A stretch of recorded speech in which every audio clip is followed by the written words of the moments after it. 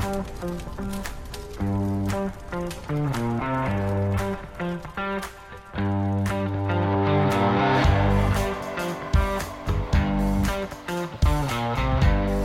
and welcome to Fire Headlines, where we discuss the hottest fire news to hit within the last 2 weeks. I'm your host, Inanna Hankey, and joining me today is the panel, Chief Jeff Buchanan and Chief Bob Horton, and we are so excited to have a special guest with us, Dr. Kelly Morgan.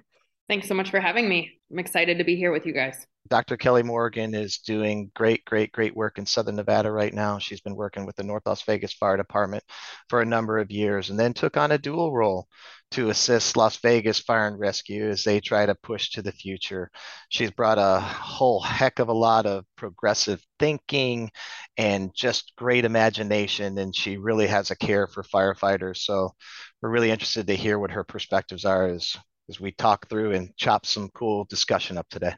Our topic today is regarding mental health and first responders. We all know that this is a very difficult job at times. The article we're pulling from is South King County Fire Chiefs Developing Behavioral Health Program. 11 fire agencies from South King County, Washington, are currently in the process of creating a behavioral health unit for its crews due to signs of escalating mental health crises in firefighting. This could be firefighters retiring early, departments losing members, members experiencing PTSD. When firefighters don't receive the mental health aid for problems at work, issues like alcoholism, relationship struggles, and general poor well-being tend to manifest at home. It's no secret as well that the nature of calls for fire service responders is changing. Several calls could involve children in very unfortunate situations, shootings, suicides, and it gets very difficult to see these kinds of things on a more than normal basis. This unit is still in its preliminary stages of planning, but something I really liked about the sentiment behind this program was that the firefighters do a very thorough physical decontamination after responding to a fire.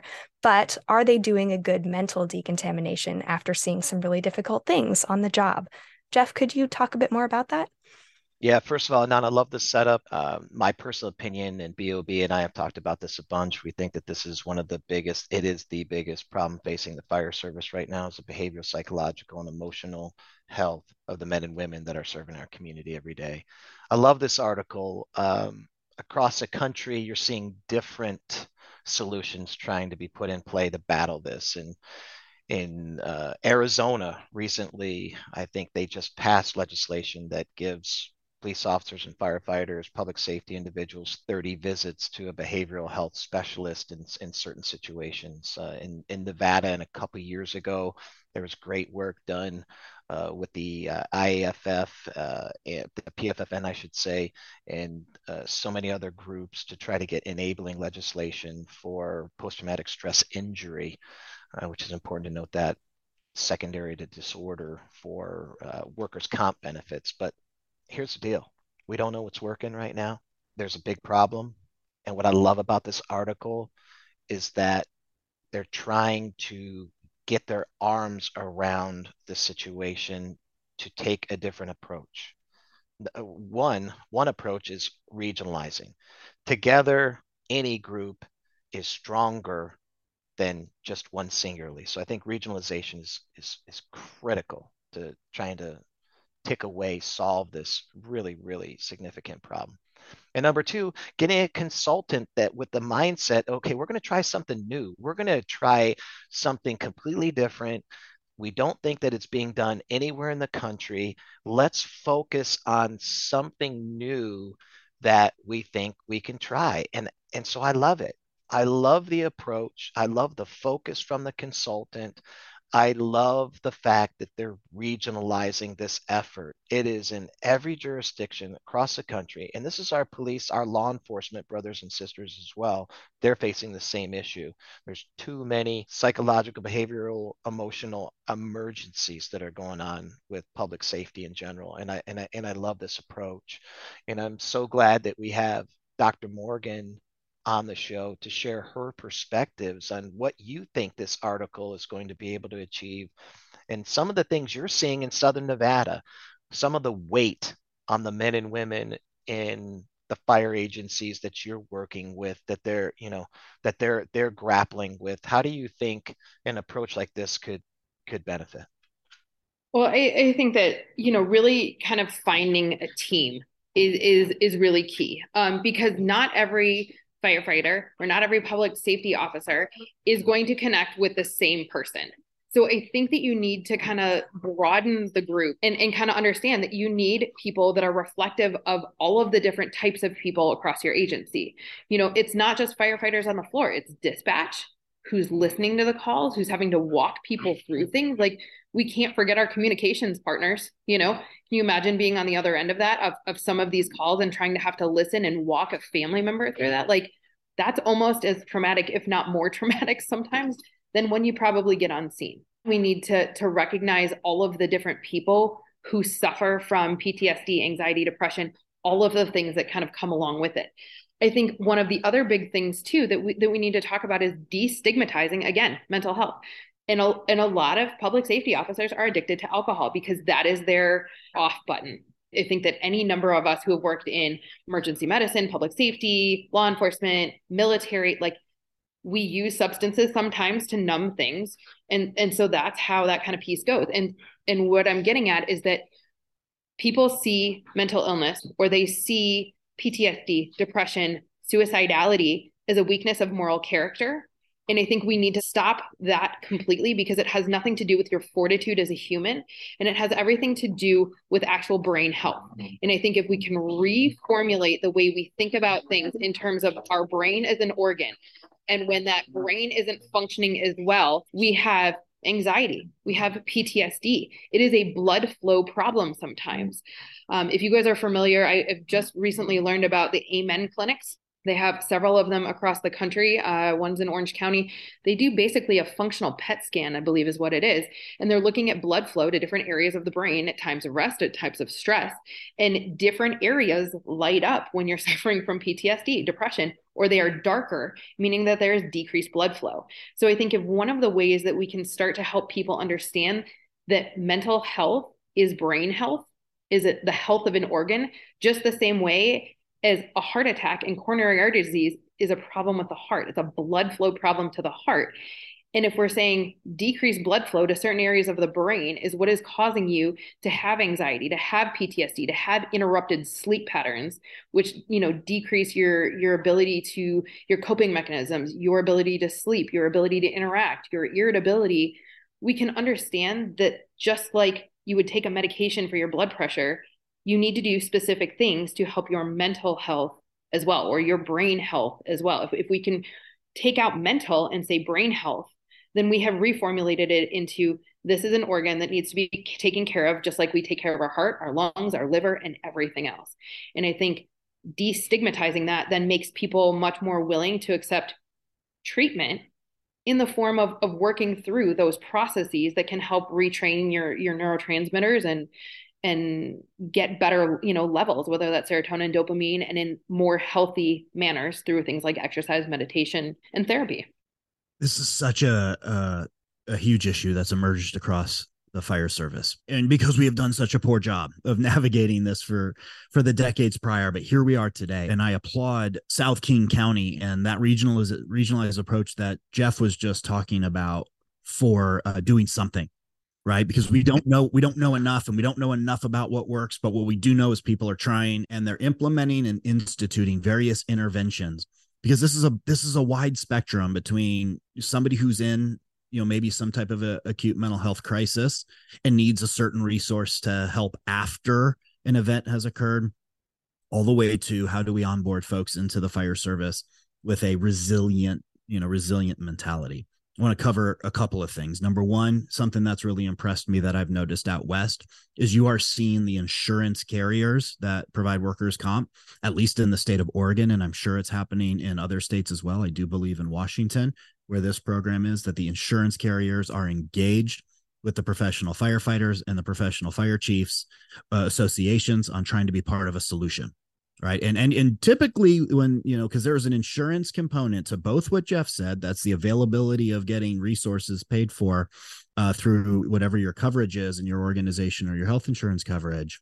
But there's also going to be downstream effects of firefighters who have covered mental challenges like post-traumatic stress disorder, which in more and more states with bipartisan support in their states, that there is a presumptive PTSD law, which essentially means if you're diagnosed with post-traumatic stress disorder, that it's presumed to have been caused by you having been a first responder. And what we're seeing is that just is atypical. Unfortunately, it is atypical because anytime you involve insurance, it just makes it a little more complicated. That it creates separation between the person who needs the help and, like Dr. Morgan, the providers who are there to provide the help. It sometimes gets messy when there's insurance. I just want to give a nod to the insurance carriers for being part of this solution. Number two is this energy and effort towards building the resilient firefighter, to understanding this better, to not just sort of accept that or victimizing, along with the stigma of saying, oh, you're sick and therefore, right?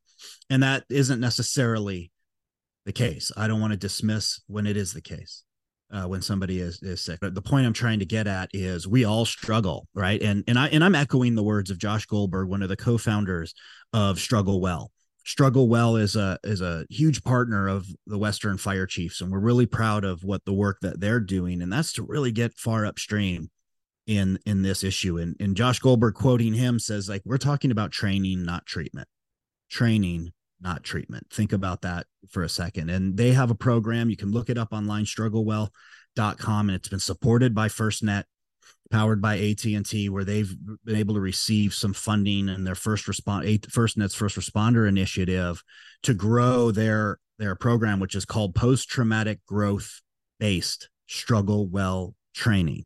And it's expanded outside, started in Florida and pilot in 2021, and it's expanded their initiative through Arizona, Virginia, Montana, and Oregon, and are looking to expand even broader to other states. And I encourage folks listening to engage with that program or others that are trying to do the same thing, that are teaching firefighters how to manage the stress and challenges that come with being a first responder. I just wanted to make sure we got out there that the resource was in fact available, and that, wherever you are, organizationally, like, have resources downstream when bad things happen. But please don't check the box because you have an EAP program. Like, and I've heard too much of that over the last 10 years. We have EAP. We're addressing mental health issues. Not working. The EAP model, we know we may not know, Jeff, right, what's working. We do know it's not working, and just checking an EAP box is flat out not working. Bob, I just gotta dive in here really quick, because I think what you just ticked on was a policy problem. And one of those policies you just mentioned, that they're focusing on treatment. I'm sorry, training, not treatment. So I guess the question might be, from a policy level, to all fire agencies, to law enforcement agencies, a policy should be train more psychological, behavioral, emotional resiliency. Train more, and then you could avoid treatment. But in too many of these agencies, and I've been a victim of it myself, is you focus on some of these other aspects of the job. Not to say that they're not important. I'm not saying that. But when was the last time you went into an agency and you saw psychological, behavioral, and emotional resiliency training once a month? It probably doesn't exist in many agencies, but maybe that's the policy change that needs to happen. Training, not treatment. That's a great point. I couldn't agree more. It's the preparation. It's everything that you're doing to prepare yourself to be able to perform at a given time. That's the key to it. That's the key to the physical health part of it. The mental health piece is just as important, if not more important, I think, than the physical health, because I think the mental health portion of it is a big portion of what drives people to retire early. I think that those mental stresses, I think that the burnout rates, I think that the stress that gets brought home to families and the difficulties that come then in family life when you have a hard time separating the job from your home life, are all things that we can do better. And by putting in the work up front, people are going to be more successful when they hit those obstacles, to be able to then see it through on the other side and figure out how to find strong, appropriate, constructive coping mechanisms so that they can work through whatever it is that they have encountered, and then move on both with themselves and with their families so that they can enjoy the rest of their lives. So I wanted to echo that. I think that the prevention is so important in every aspect. Absolutely. Well, thank you so much, Dr. Morgan, for joining us and for sharing your expertise. If you want to ask any questions about our podcast, you can contact us at fireheadlines@wfca.com. If you have a question, if you have insights, we would love to hear from you. Bob, Jeff, it's always a pleasure. Thank you both so much, and thank you to our listeners, and we'll catch you all next week for more Fire Headlines.